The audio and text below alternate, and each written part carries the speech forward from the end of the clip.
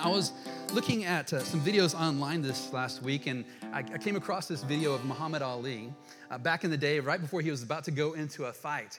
And he was in rare form that day. And he was saying, I'm the greatest, and there's no way this guy's going to be able to last in the ring with me. And he was just confident in his abilities.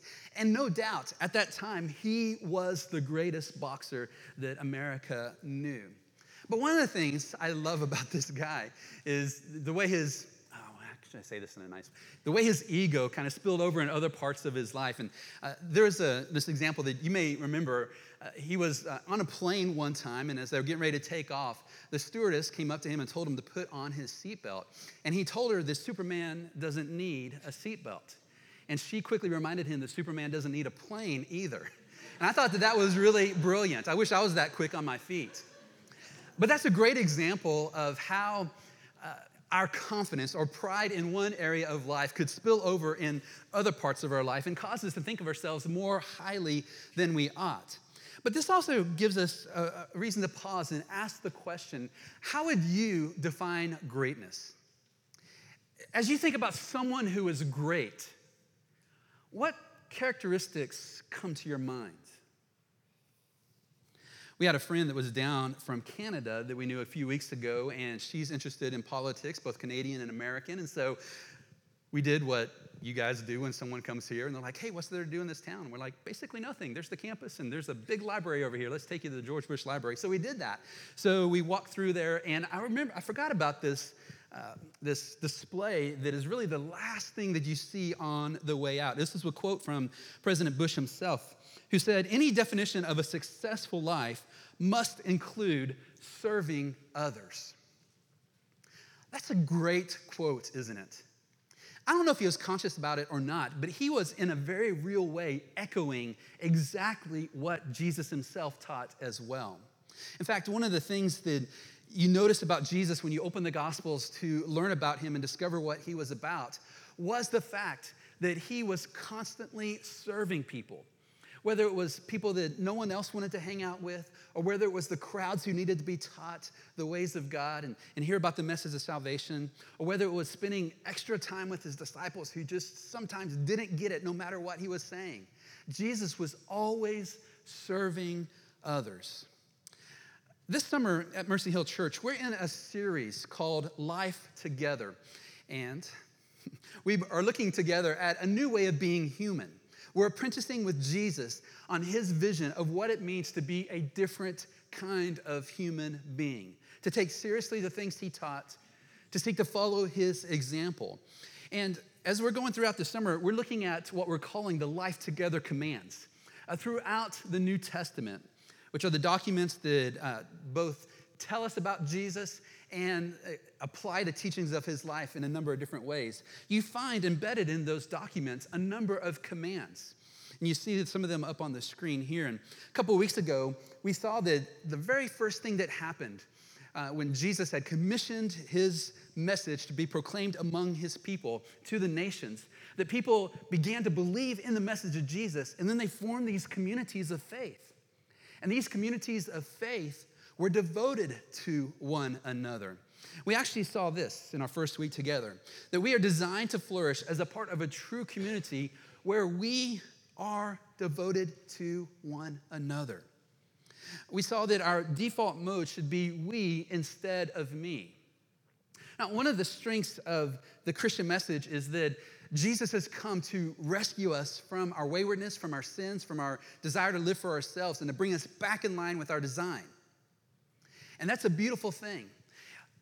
Every one of us needs to respond personally to the message of Jesus. But even though we want to say, in light of Jesus, that Christianity is about a personal relationship with God, it's not about a private relationship with God. The way that Jesus envisioned his followers being in this world was with one another and being a different kind of human being with one another and putting into practice what he desired for them. And so we saw last week that because of God's great love for us, that we ought to love one another as well. And this isn't something that we just do to add one more thing to our to-do list. I mean, you can sit there and say, who has time to be devoted to one another? Who has time to love one another? this isn't one more thing to add to the to-do list, but rather this ought to be something that is just the natural overflow of our lives. And so we want to take another step today as we think about what does it mean to serve one another, to be a person who has a servant's heart. And so we're going to be in the Gospel of John. Did I say the Gospel of Luke earlier? If I did, I apologize. Turn to the Gospel of John if you have a copy of the scriptures. If not, we have them here on the screen behind me. Now, this is at the end of Jesus' 3 years of ministry. He has made this long march to Jerusalem, and he knows that he is going to be crucified there. He knows that the political machinery is in place, the opposition of the religious leaders is such that it's going to come to a point, but he nevertheless goes there. And during that week that he is there, it's the week of the Passover celebration. And we're told this in John chapter 13, verse 1. Now, before the feast of Passover, when Jesus knew that his hour had come to depart out of this world to the Father, having loved his own who were in the world, he loved them to the end. This is the setup that John gives us here. Jesus is at the Feast of Passover, and this was, for the nation of Israel, a super special feast that commemorated a saving event in their history. It goes all the way back to the time when Moses led Israel out of slavery in Egypt, and they journeyed through the wilderness, and they ended up becoming their own sovereign nation. And so this Passover feast was a commemoration of that. And here Jesus is going to celebrate this with them. And we're told by John that Jesus had loved his disciples, but now he's going to love them to the very end. Now, this is where the event of the Last Supper takes place. And I want to borrow just a few verses from the Gospel of Luke to give us a little bit of context of what Jesus is going to do next. It tells us in the Gospel of Luke that when the hour came, he reclined at table and the apostles with him. And he said to them, I have earnestly desired to eat this Passover with you before I suffer. Now, Jesus wanted to have this meal with them because it's important to their people, but also because he's going to do something at this supper and redefining it around himself that will help them understand the great salvation that he has come to give to them and to people like you and me. And so he gives them what we call the Last Supper. He takes the bread of Passover and the wine of Passover and he gives it to them. But he also says to them in this moment, one of you is going to betray me. And the disciples start talking to one another. I bet that's you. It's not me. And it tells us here that a dispute also arose among them as to which of them was to be regarded as the greatest. This is almost comical. Here are these people who've spent 3 years with the most humble person who has ever walked this planet. And here they are in an argument about who it is that's going to betray Jesus, and they're all defending that it's not them because they themselves just happen to be the greatest in the room. I mean, who are they with? I mean, this is insane. Jesus said to them, let the greatest among you become as the youngest, and the leader as one who serves. If you want to be great, you've got to actually become young in your heart. If you want to be a leader, you've got to be one who serves. And he asked this question, for who is greater, one who reclines at table or one who serves? Is it not the one who reclines at the table? But I am among you as one who serves. And scholars think it's at this point that Jesus gets up and does what he does next. Verse 2, it tells us back in the Gospel of John, chapter 13, during supper, when the devil had already put it into the heart of Judas Iscariot, Simon's son, to betray him, Jesus, knowing that the Father had given all things into his hands and that he had come from God and was going back, rose from supper. He laid aside his outer garments and taking a towel, he tied it around his waist. Then he poured water into a basin and began to wash the disciples' feet and to wipe them with a towel that was wrapped around him. Now, let's stop and think about this for a moment. Now, I know some of you who've been followers of Jesus for a long time know this story, but pretend like you don't, that this is the first time that you're hearing it again. And maybe for some of us, it is the first time that we're hearing it. For someone to wash feet in that day was considered the absolute lowest job on the planet. Nobody wanted to do this. Now think about this. Back in that day, they didn't have cowboy boots and sneakers like we do. They wore sandals, or a lot of times they just went barefoot. And they walked on these dusty, dirty roads that were sometimes filled with bad stuff, things that animals leave behind and all that. And it was just considered appropriate, a basic form of hospitality, that when a guest came to your house, a servant would wash their feet. And if there was a servant who was not Jewish, then they would assign that task to the non-Jewish servant. It was considered the lowest of the low. Never was there a case where someone who was a superior stooped to wash the feet of someone who was inferior. In fact, Andreas Kostenberger, a scholar who wrote a commentary on John, said this: "The washing of feet of an inferior person by a superior is not attested elsewhere in Jewish or Greco-Roman sources."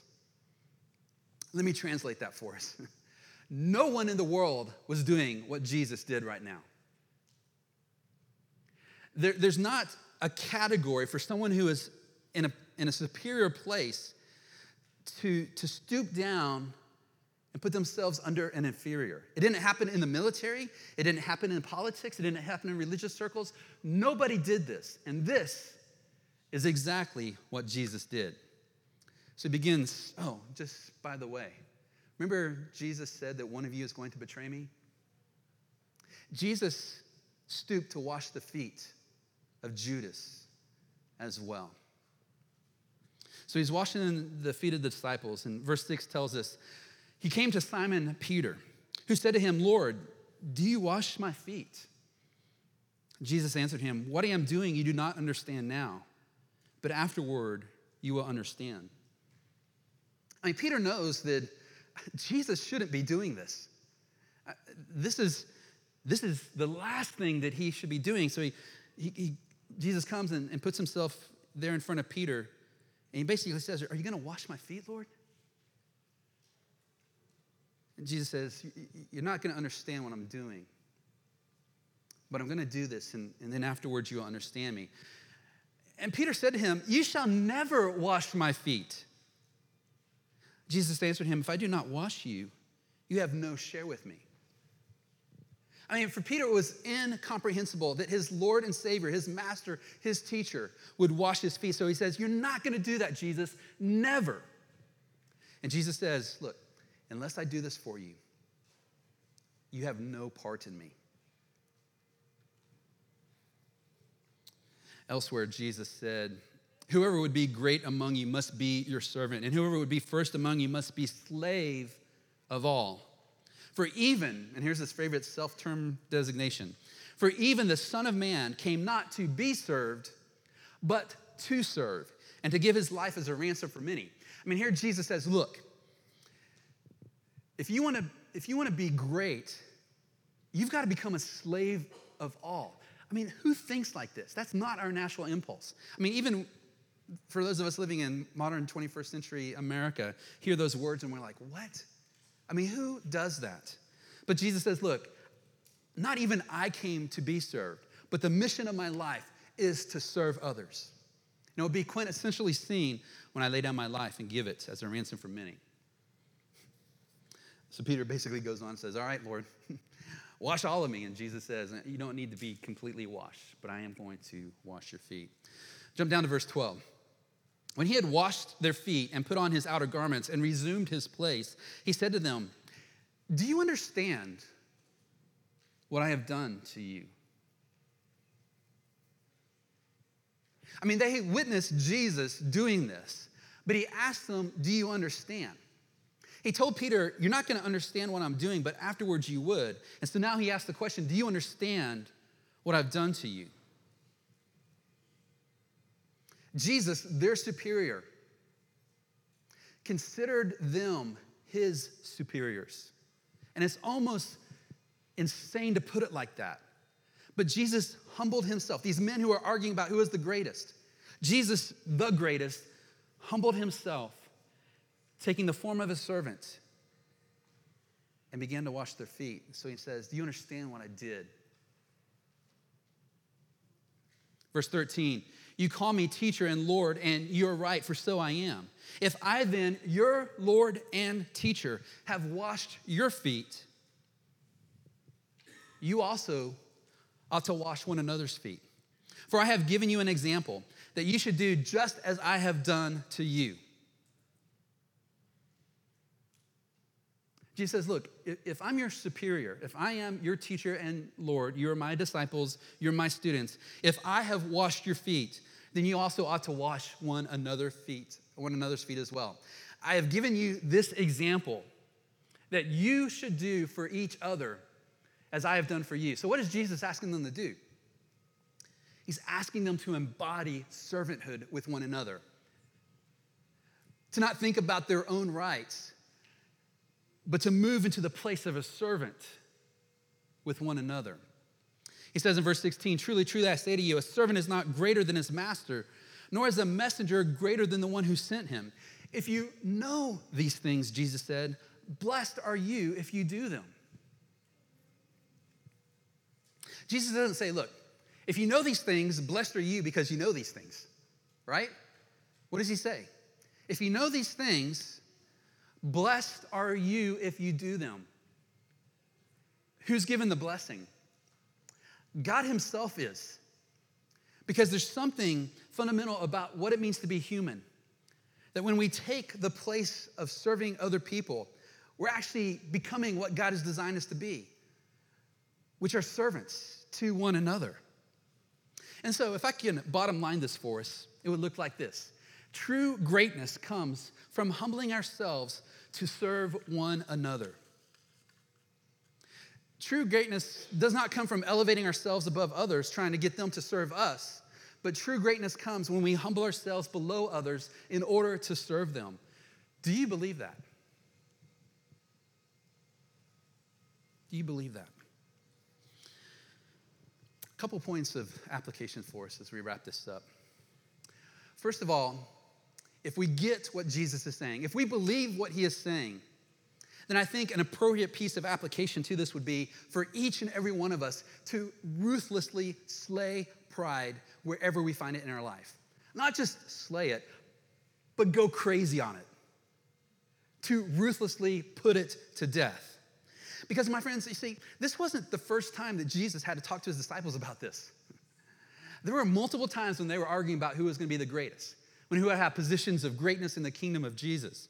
For example, in the Gospel of Mark, we're told they came to Capernaum, which is Jesus' home base, and they were finishing up a journey. And when he, that is Jesus, came into the house, he asked them, what were you discussing on the way? But they kept silent. For on the way, they had argued with one another about who was the greatest. So they're arguing about it during the ministry of Jesus, and at the end of Jesus' ministry, at that Last Supper, they're still arguing about it. And he said to them there, if anyone would be first, he must be last of all and a servant of all. They're not getting it. If these 12 disciples who spent 3 years with Jesus, the most humble person in the world, learning from him, seeing humility on display, and yet they're still filled with pride, how much more so is that the case with us?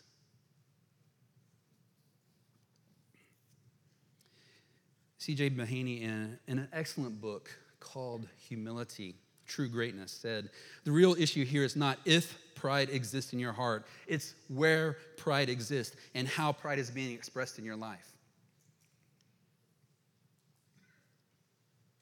He says the real issue is not if you have pride in your life.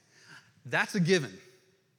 The real issue is where is it manifesting itself? How is it coming out? That's the real issue. Now, what if, come here for a second, lean in. What if I said, all right, right now, we're going to actually put into practice what Jesus just told us to do here. We're going to wash each other's feet. So I want everyone to take their shoes off. We got bowls in the back. Go grab some. We're going to wash each other's feet. Grace has clean feet. That's not a problem. What would your reaction be? I bet some of us would kind of get up and just kind of sneak our way out the door because we're not going to do that, right? We don't do that in our culture. We don't want to touch each other's feet. Maybe some of us would do it reluctantly because they don't want the pastor to be mad at them or something like that, but in their hearts they would be like, this is dumb, this is stupid, I'm not coming back here ever again. But if Jesus, the greatest human being who ever existed, the example par excellence of humility, could wash the dirty, stinking feet of his disciples, then why couldn't we do that with one another? The late Anglican minister John Stott said, "At every stage of Christian development and in every sphere of our Christian discipleship, pride is the greatest enemy and humility is our greatest friend." It doesn't matter if you're just beginning to start life with Christ or you've been walking with Jesus for 50 years. At every stage and in every single day of your life, pride is your greatest enemy and humility your greatest friend. The book of Proverbs has this section where Lady Wisdom is talking about the way God has designed this world to function. And out of the mouth of Lady Wisdom come these words, "I hate pride and arrogance." My friends, can you say the same thing? I'm not asking if you hate pride and arrogance in other people. I'm assuming you do. I'm asking if you hate pride and arrogance in your life. And here's the way that you can maybe tell if that's the case. Do you ever pray about that? Do you ever say to God, "God, I hate how arrogant and prideful I am. Please change me. I want you, God, to, like a heat-seeking missile, come find pride in my life and destroy it." Most of us are like, I don't want to give God that kind of permission in my life. Let me just say this. If we're too prideful to, quote unquote, give God permission to do that, then guess what becomes a big target right over our lives that God needs to deal with? So my friends, ruthlessly slay pride wherever you find it. Second point of application is this: follow in the footsteps of the greatest servant of all. The Apostle Paul, who was a very arrogant and prideful religious man, who was on his way to put Christians in prison and to execute them, became a Christian when he met the resurrected Jesus. And later, he was in prison because of his testimony about Jesus. And from prison, he was writing to some groups of Christians living in the city called Philippi. And this is what he said. He said, "Do nothing out of rivalry or conceit," whatever might be your temptation to go, "I'm the greatest," do nothing out of that. "But in humility, count others more significant than yourselves." Now, I don't know about you, but I don't get out of bed every day going, how can I just count everybody else more significant than me? The Greek word for that means to be exceptionally valuable. To count other people as more exceptionally valuable than yourself. He goes on and says, "Have this mind among yourselves, which is yours in Christ Jesus." He's like, all right, this is the mindset I want you to adopt, he says. Who though he was in the form of God, did not count equality with God a thing to be grasped. Here he says, Jesus himself, literally the greatest. He was the perfect God-man. He was God coming to us in human form. He did not have to grasp after being with God. He was.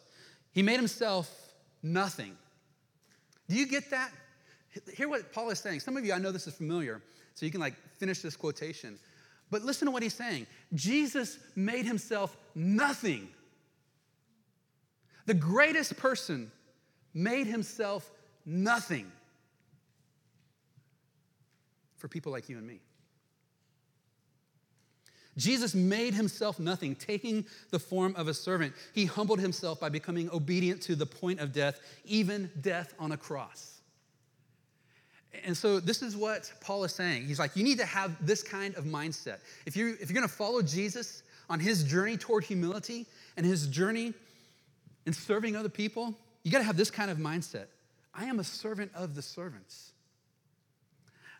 I want to take the lowest position I can so that I can serve as many people as I can. No one thinks naturally about this. All the self-help books tell you about how you can become great and beat your chest and impress other people. Paul says, look, what you need to do is you need to follow in the footsteps of Jesus and become literally nothing. Cyprian, one of the church fathers, wrote these words. He said, if the servant, that's you and me, if the servant is not greater than his Lord, let those who follow the Lord humble themselves and peacefully and silently tread in his steps. Since the lower one is, the more exalted he may become. As the Lord says, he that is least among you shall be the greatest. Cyprian here knows, and he's teaching other people to follow Jesus, that when you lower yourself, there's actually this paradox that takes place. God himself notices, and he promises to lift you up, to exalt you. The Apostle Peter, at one point, we're going to actually look at this as the last message in our series, but I want to just give you a preview of it here. Peter, the Apostle, said, clothe yourselves, all of you. This is Peter, the one who let Jesus wash his feet. Clothe yourselves, all of you, with humility toward one another, for God opposes the proud, but gives grace to the humble. Humble yourselves, therefore, under the mighty hand of God, so that at the proper time he may exalt you. This is Peter, one of the close disciples of Jesus, one of Jesus' best friends. He says, look, God opposes the proud. And to the degree that there's pride existing in our life and expressing itself, God is going to oppose us in that. But he says, humble yourself so that at the proper time, God may exalt you. God wants to exalt you. He wants to recognize your greatness, but it goes through the path of humility first. And here's the last point of application. If we're going to ruthlessly slay pride in our life, and we're going to follow in the footsteps of Jesus, then we need to intentionally take the place of a servant. We need to adopt that mindset. Peter, again, in that same letter writes, as each of you has received a gift, use it to serve one another as good servants of God's varied grace. In other words, you have been given gifts that are meant to be used to serve other people. And in doing so, you're stewarding God's grace. You're putting to good use the gifts that God himself has given you. Now, some of you have gifts that are different than mine, and you're called to use them to serve others. And I have gifts that are different than yours, maybe, and I'm called to use them as I can. And Peter goes on here and says, whoever serves as one who serves by the strength that God supplies, in order that in everything God may be glorified through Jesus Christ. To him belong glory and dominion forever and ever. Here's the motivation. God, I want you to be glorified in my life. I'm so thankful for the fact that Jesus humbled himself for me, that I want to take the place of a servant so that I can serve other people. And I can serve people in this room so that God himself gets the glory. And so we want to find ourselves saying things like this. How can I help? What can I do to be a blessing to others today? How can we do such things that people are frequently saying thank you, and we just respond with, it's my pleasure. I'm glad to do it. It brings me joy. So my friends, if Jesus said, I am among you as one who serves, what's the implication for us? How are we to be among each other and among this world? Are we not also to be among those, or to be among others as ones who serve? Last illustration here. My wife and I were at the food pantry, the Bridges food pantry this last week, and I was in the kitchen where the air conditioning is and helping people in that, and my wife got the duty of pushing the carts and helping people bag their items and to take them out to the car. So while she was out there, there was a 13-year-old girl who's pushing a cart in front of Heather. And while they were waiting for the cars to be driven up so they could put the groceries in, this 13-year-old girl turned to Heather and just said this is my favorite place to be in the world. This girl found so much joy in being among people in poverty in our city, serving them. The thought came to her, this is my favorite place in the world, and it bubbled up and she had to tell someone. So she turned to Heather that she just met that night and just said, this is my favorite place to be in the world.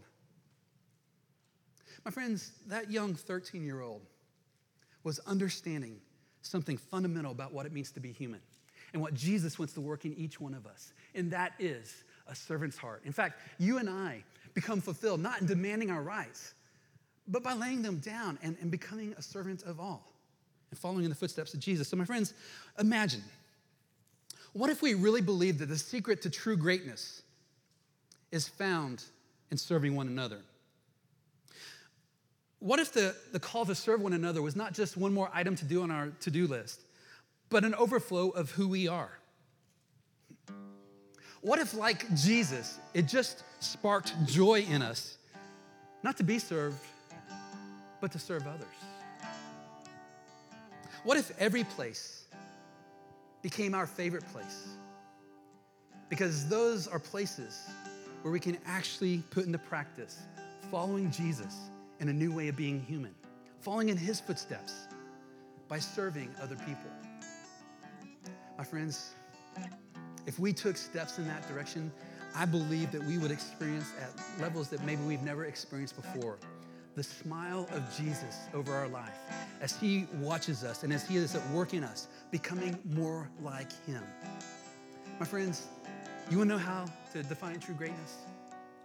You look at Jesus, who loved us and humbled himself to give himself for us and rose again from the dead, that you and I may have new life and follow him in becoming a servant of all.